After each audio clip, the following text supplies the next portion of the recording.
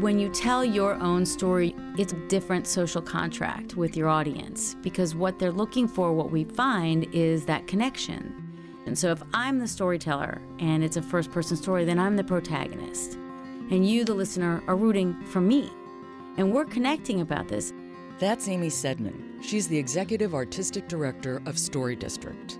And this is Artworks, the weekly podcast produced at the National Endowment for the Arts. I'm Josephine Reed. There's a storytelling boom happening throughout the country. And in the Washington, D.C. area, Story District is one of its driving forces.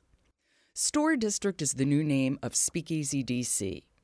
Speakeasy DC made its name as a monthly open mic storytelling series. The name change happened last year, but never fear, the storytelling continues. And the mission remains the same, to turn good, true, first-person stories into great performances. Story District is Speakeasy DC writ large. It produces both a monthly series and annual events. All told, more than 25 performances a year. Each feature 8 to 10 storytellers performing honest, personal, true stories, often focused on a common theme. Additionally, Story District runs extensive educational programming. It partners with organizations like Human Rights Campaign and the Synagogue at 6th and I. And it's also begun to design custom trainings for businesses. Everyone has a story to tell, and Story District's job is to help tell it. Artistic Director Amy Saidman has been a storyteller for 2 decades, and she's also a visionary about the way story can work in our lives. So she was happy to entertain my question. Why do people want to tell personal stories to perfect strangers? And why will those strangers pay to listen? I get asked this all the time, and I think people want to tell stories. First of all, I mean, it's fun. It's rewarding. You have an audience listening. You get to process through the events of your life and rethink through them. And I'd say there's a couple reasons. Some people want to do it because they already have the bug for performance, and maybe they don't quite want to do poetry or stand-up comedy. But storytelling, like you mentioned, is a very natural human activity. We know how to tell stories. Some are naturally better than others, but we still tell stories all the time. So I think there's an appeal to get up on stage. Some people, it's not necessarily the appeal to get on stage, but they do have this burning story that they know is compelling, and they just want to tell. And so you get this captive audience, and it's this rewarding experience. And then I'm sure there's a range of other reasons, whether it's stage or business reasons. People do it for professional development reasons. People just want to not be shy, or they want to overcome their shyness, or there's a whole range of reasons that people do it, at least on our stage. Mm-hmm. And I think people come to listen. You hear all the time people get to connect with what they feel is authenticity, and hearing from people telling the true stories of their lives and being vulnerable and being honest. So I think one of the things that's satisfying is that if it's a story that is very familiar, then you feel like your own life experience is sort of reinforced, and it's so familiar, it's satisfying. And then you get the stuff that's so unfamiliar that it's satisfying, so you get to step into the life of somebody else. You could experience something that you wouldn't have experienced otherwise. So I think there's a range of things that satisfy people about the experience of storytelling. Well, what led you to storytelling? Oh, that's funny. When I was a child, I wanted to be a stand-up comedian. My hero was Carol Burnett, and who's not a stand-up comedian, but she's, a performer. And then so I ended up getting into comedy improv, and then I was looking for stuff to do. I found this odd little note in the city paper. It was the Black Cat ad, if you've ever seen that. Historically, it's this big scrawled out list of stuff. And teeny tiny, it said open mic storytelling. And for some reason, I thought that was something I had to go to. I did soon after. They were looking for a program coordinator. I applied. And here I am, almost 20 years later. Why the emphasis on both a true story and one told in the first person? And I think there's a ton of value in fiction, and there's value in telling stories from other people's perspectives. But to be honest, we started out really, the Moth was a role model, and that's what they do also. That's not the only reason. I think when you tell your own story, you know your story. You can delve into it. You can recreate it in your mind. And it's also a different social contract with your audience, because what they're looking for, what we find, is that connection. and they're looking for real, so to speak, real stories about real people. And it is because it is true, and it is because the person on stage is talking about themselves that you're making that connection. So if I'm the storyteller and it's a first-person story, then I'm the protagonist. And you, the listener, are rooting for me. And we're connecting about this. Also, if I'm the one telling a story, then I have to be willing to be vulnerable. And by vulnerable, that means a lot of things, but one of the things is being honest. That is an act of vulnerability. And so if I'm telling something in fiction, that's not the same relationship. And if I'm telling something about someone else, it's also not the same relationship with the audience. So I do think this first-person true story is a very specific kind of relationship with you and your audience. Okay.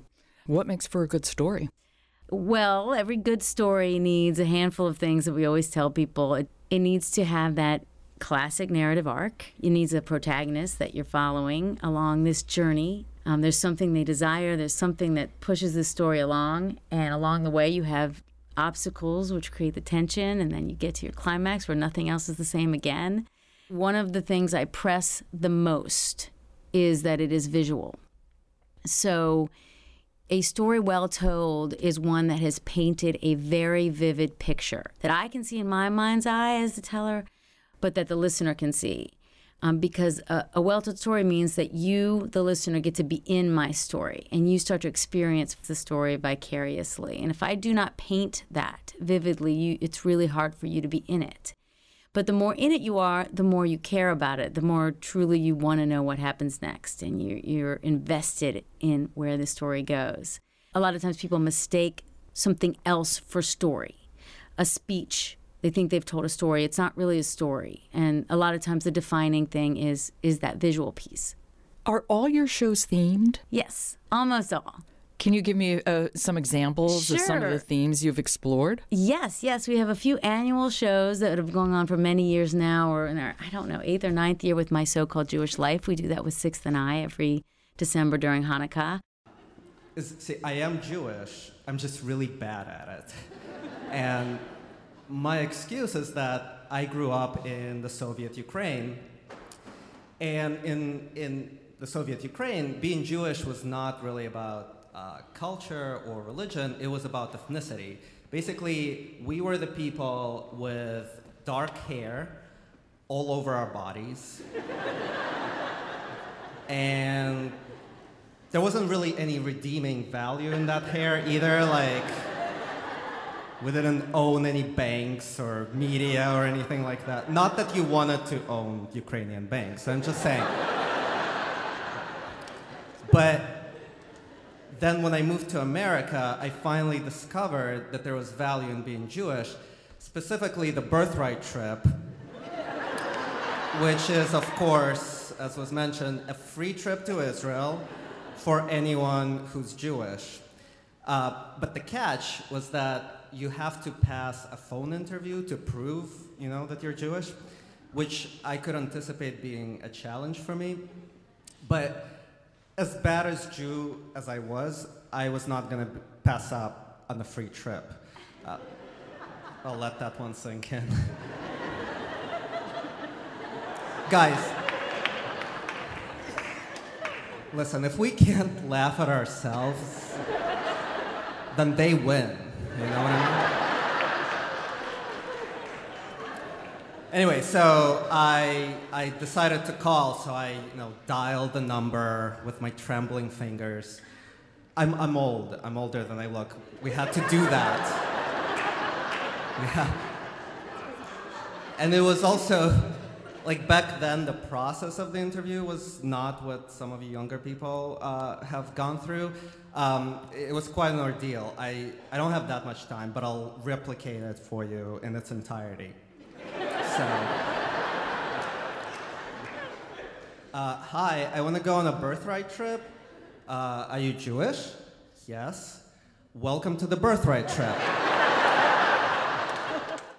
And we have our Sucker for Love, which is our Valentine's show, which I mentioned. We have our Pride show, which is outspoken, so all LGBTQ stories, which is actually the grant that was funded by the NEA, is that we've been doing it in D.C. We just had our 6th But we're also taking that show and developing 2 shows, one in Atlanta and one in Birmingham, thanks to the NEA grant. Half of the storytellers will be from the DC casts, and half will be from the local community. So we're doing a combination. Great working together. Yeah, it's really great. And our partner is Human Rights Campaign, and they've been a great partner on the ground. So other themes can be sillier than that. We have our second Tuesday of the month. We always have a show. Our last one was Notorious, stories about fleeting moments of glory and infamy. Scandal, stories about double crossing and double lives. Yeah, it can go from the serious, like we have a show about that we call Mind Over Matter, stories about mental illness, and we did that a couple times. So that is a more challenging subject versus the silly ones like Scandal or Notorious. So you really try to run the gamut. We do, and even, I shouldn't really say silly themes, because any theme on any given night, you get a range. Because anything can be both funny and break your heart. Yes. And usually an experience of a Story District show is that range, even inside a single story.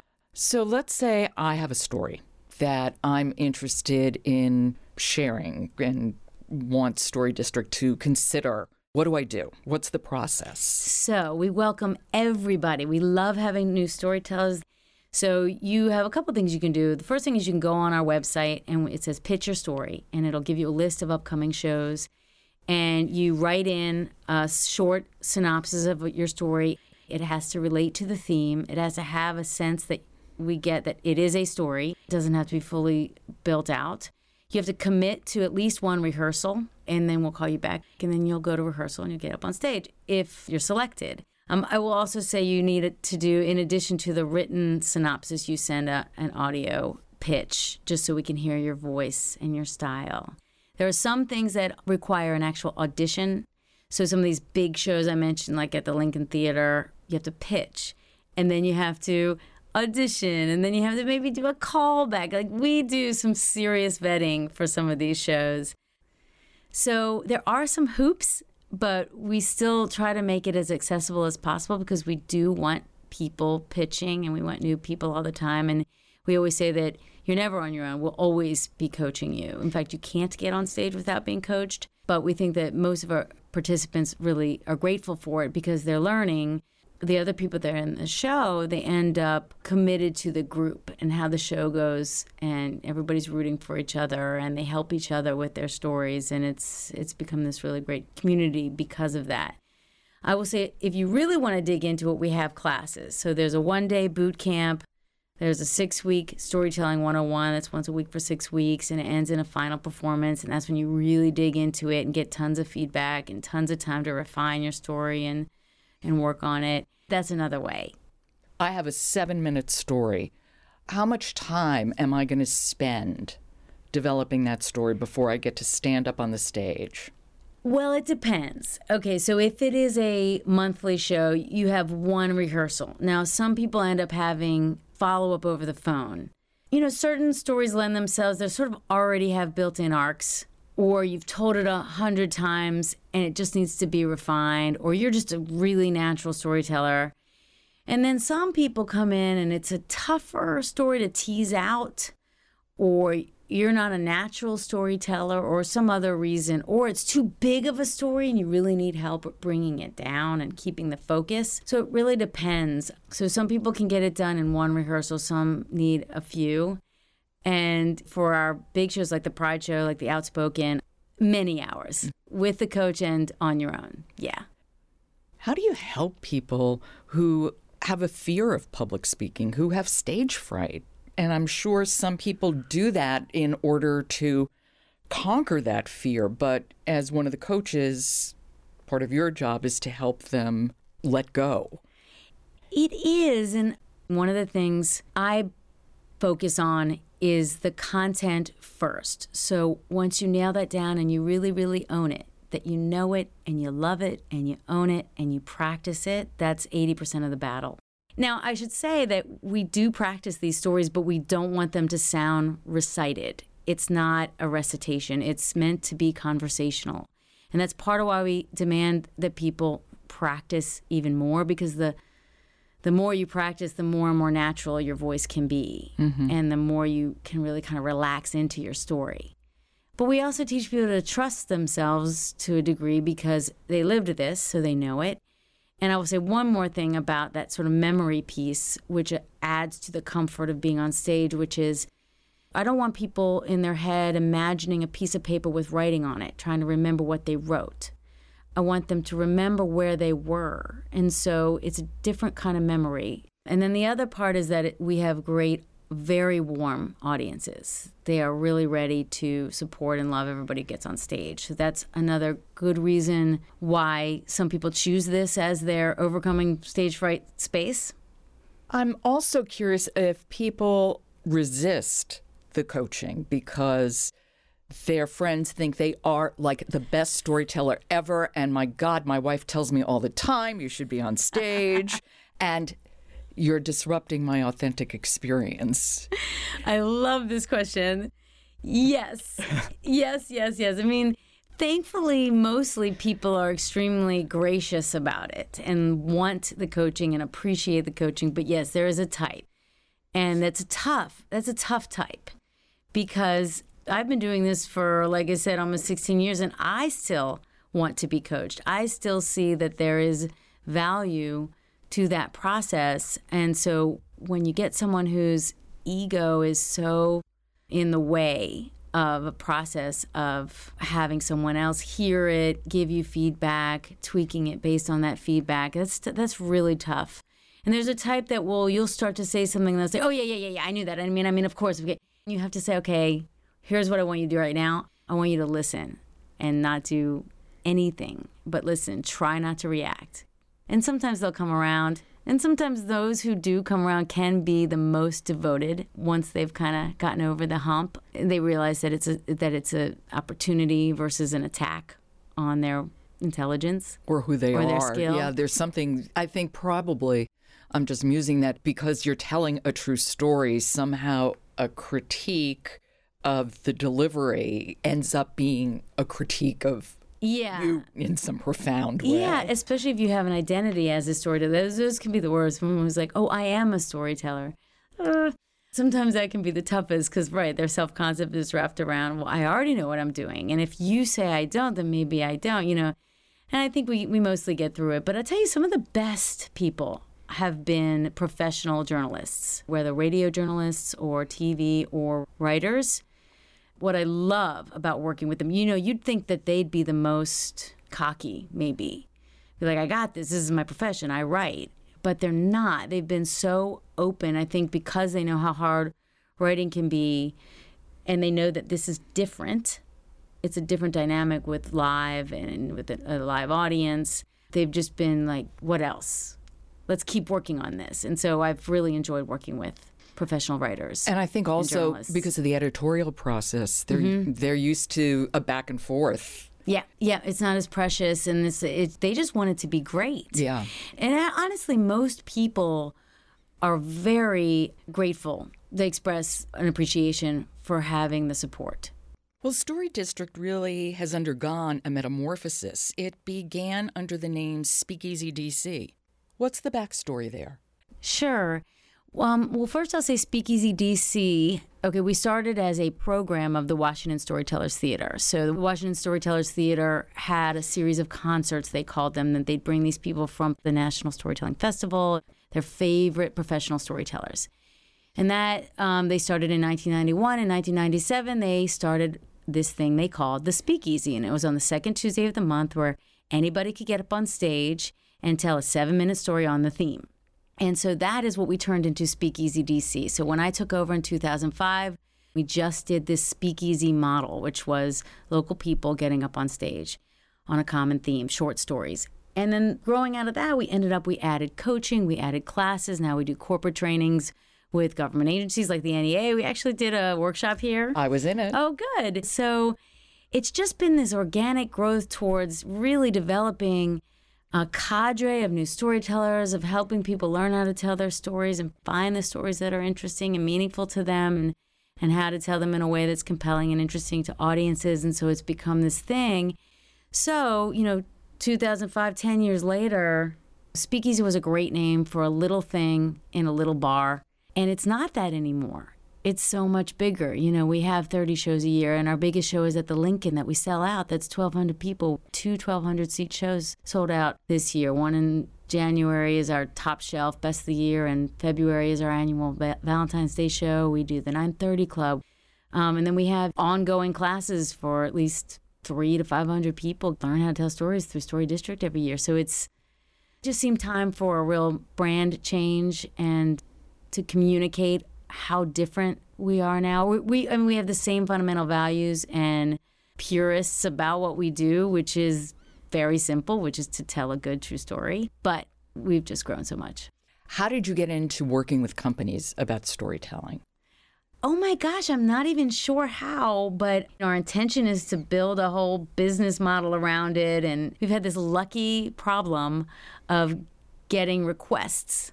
I say that because any business would love this, that rather than having to market and do all this stuff, basically the stuff we already do has drawn an interest. And I think storytelling is tipped in the business area. There's much, much more talk about why storytelling is valuable to business or to nonprofits or to government agencies has become much more of a client than we ever expected. A lot of this is companies and agencies want to figure out how to take their data and make it more accessible to an audience. Humanize it is a phrase they use a lot. Some of these companies just want to have internal knowledge shared better. We have had granting foundations or organizations that want to help tell the stories of their grantees better and things like that. I'm not actually sure how we really started, but I do think it's built by word of mouth. I think it's interesting because I think, within any work culture, a government culture or corporate culture, there's a language that gets spoken internally that it's very difficult often to translate on the outside. I mean, I often joke and say, who reads government here? Can somebody translate? Yeah. And the point is to translate that from government to a story. Yeah, exactly. I think a lot of this is just giving people permission to make it personal, have an arc, have a protagonist that you follow and care about. I think that's just not been the model. We learn this essay format. You have your thesis statement, you have 3 supporting statements, and a conclusion that wraps it back up. And that's pretty much what you see over and over, and what I guess people are finding that's really hard to connect to. And the data is a whole nother layer to that. I don't think storytelling should ever replace data, but the combination of the two makes a big difference because the story helps me understand what I should care about. But if you just throw data at me, I'm not sure where to ground myself in what I'm hearing and why I should care and what I'm invested in. And I think that that's what people are finding that the storytelling really does. And I think if there's so many things you read and or you hear, you don't know what they're really talking about. The shape is all over the place. It's not clear what the core is and what the core message is. And so I think storytelling helps with that because there's a real structure that you need to follow. And when you do follow that, the reward is great because it's interesting, it's memorable, and it taps into people's emotions. It has all these things that are very rewarding that can help your greater message. How is storytelling transformative often for both the teller and for the audience? I've definitely found that it's quite transformative for the teller, which is one of the things I love about doing this work. And I think it's because, we don't get a lot of time to examine our life. It's definitely hard to find places where you think about the moments in your life and you spend time with it and you recreate it and you retell it. And in the telling process, you really have to reflect. What did this mean to me? Why did this matter? Why do I think this is going to matter to the people in the audience? What meaning does this have? And so that alone, I think, has changed people's lives, or just not changed people's lives, but changed the way people have thought about their lives. And in doing this process, they think about it in a new way. There's other things that I love when they go back to characters in their story, and they say, actually, Mom or husband or whatever, what do you remember about this? And not only does it spark a new conversation, but they also learn new things or from a new perspective. Wow, it's amazing the sort of the revelations you might have around what you did think and what you do think now. And anyway, it's just a very interesting process. So I like both that kind of change in the way you relate to yourself and your past, but also the way you might relate to the people in your life that you end up sparking conversations with around the process of recreating the story. And what about the listener? How is it transformative for the listener? I think it can be for the listener, too. We talk about how storytelling, and this is our hope, that through storytelling we promote compassion and understanding. And I do believe that. And a great example is the Pride Show. I mean, and we're obviously in the midst of constant backlash around any progress that LGBTQ community makes, and every story makes a difference. We have a few storytellers that get up on stage in their wheelchairs, and you make all these assumptions about them. And then they start to tell a story, and you're like, oh, wow, that is a person with so much life history that I didn't think about. I just made all these assumptions. I mentioned the story about living with mental illness. I mean, that's a real taboo subject. It's something people misunderstand a lot. And so you get real people talking about their real life experience. So one of our storytellers gets up, and she's bipolar. She's been in and out of the hospital 7 times. But she gets to tell her story with her voice. It's not someone else talking about women with bipolar disorder. It's her, and she's hilarious, and she's self-aware, and you get to really identify with her experience. Once I got home and I was taking my prescriptions as advised by my doctor, I thought I was getting over just one hellacious, horrible, crash and burn, colossal, once-in-a-lifetime depression. And then something funny happened. Actually funny, so please laugh. When I got home, I turned into Martha Stewart on speed. Martha effing domestic queen Stewart on speed. I stayed up nights on end. I had this brilliant idea to turn my spice racks into towel racks. I rearranged my furniture, I reorganized my kitchen cabinets, and when I got to see Dr. Bishop, I said, Dr. Bishop, something funny is going on. He looked at me from across his desk and he said, Joni, I think you might be bipolar. So he pulled his Bible down off of his shelf, the DSM-4R, the Diagnostic and Statistical Manual version 4 revised. And he put me through a 39-point checklist like I was a car. Like I was a car at Jiffy Lube. And he tallied up my score and he said, yep, bipolar. I said, no, my mother is bipolar, not me. And I absolutely believe the next person you meet with who has bipolar disorder, you're going to think about differently. That was Executive Artistic Director of Story District, Amy Saidman. We heard excerpts from Yev Kirpachevsky. That was part of Story District's My So-Called Jewish Life. It was performed at 6th and I in 2014. And we heard Joni Peacock from Story District's Mind Over Matter. That was performed at Emmanuel On High Episcopal Church in 2015. You can find Yev and Joni's full stories on YouTube. You've been listening to Artworks produced at the National Endowment for the Arts. I'm Josephine Reed. Thanks for listening.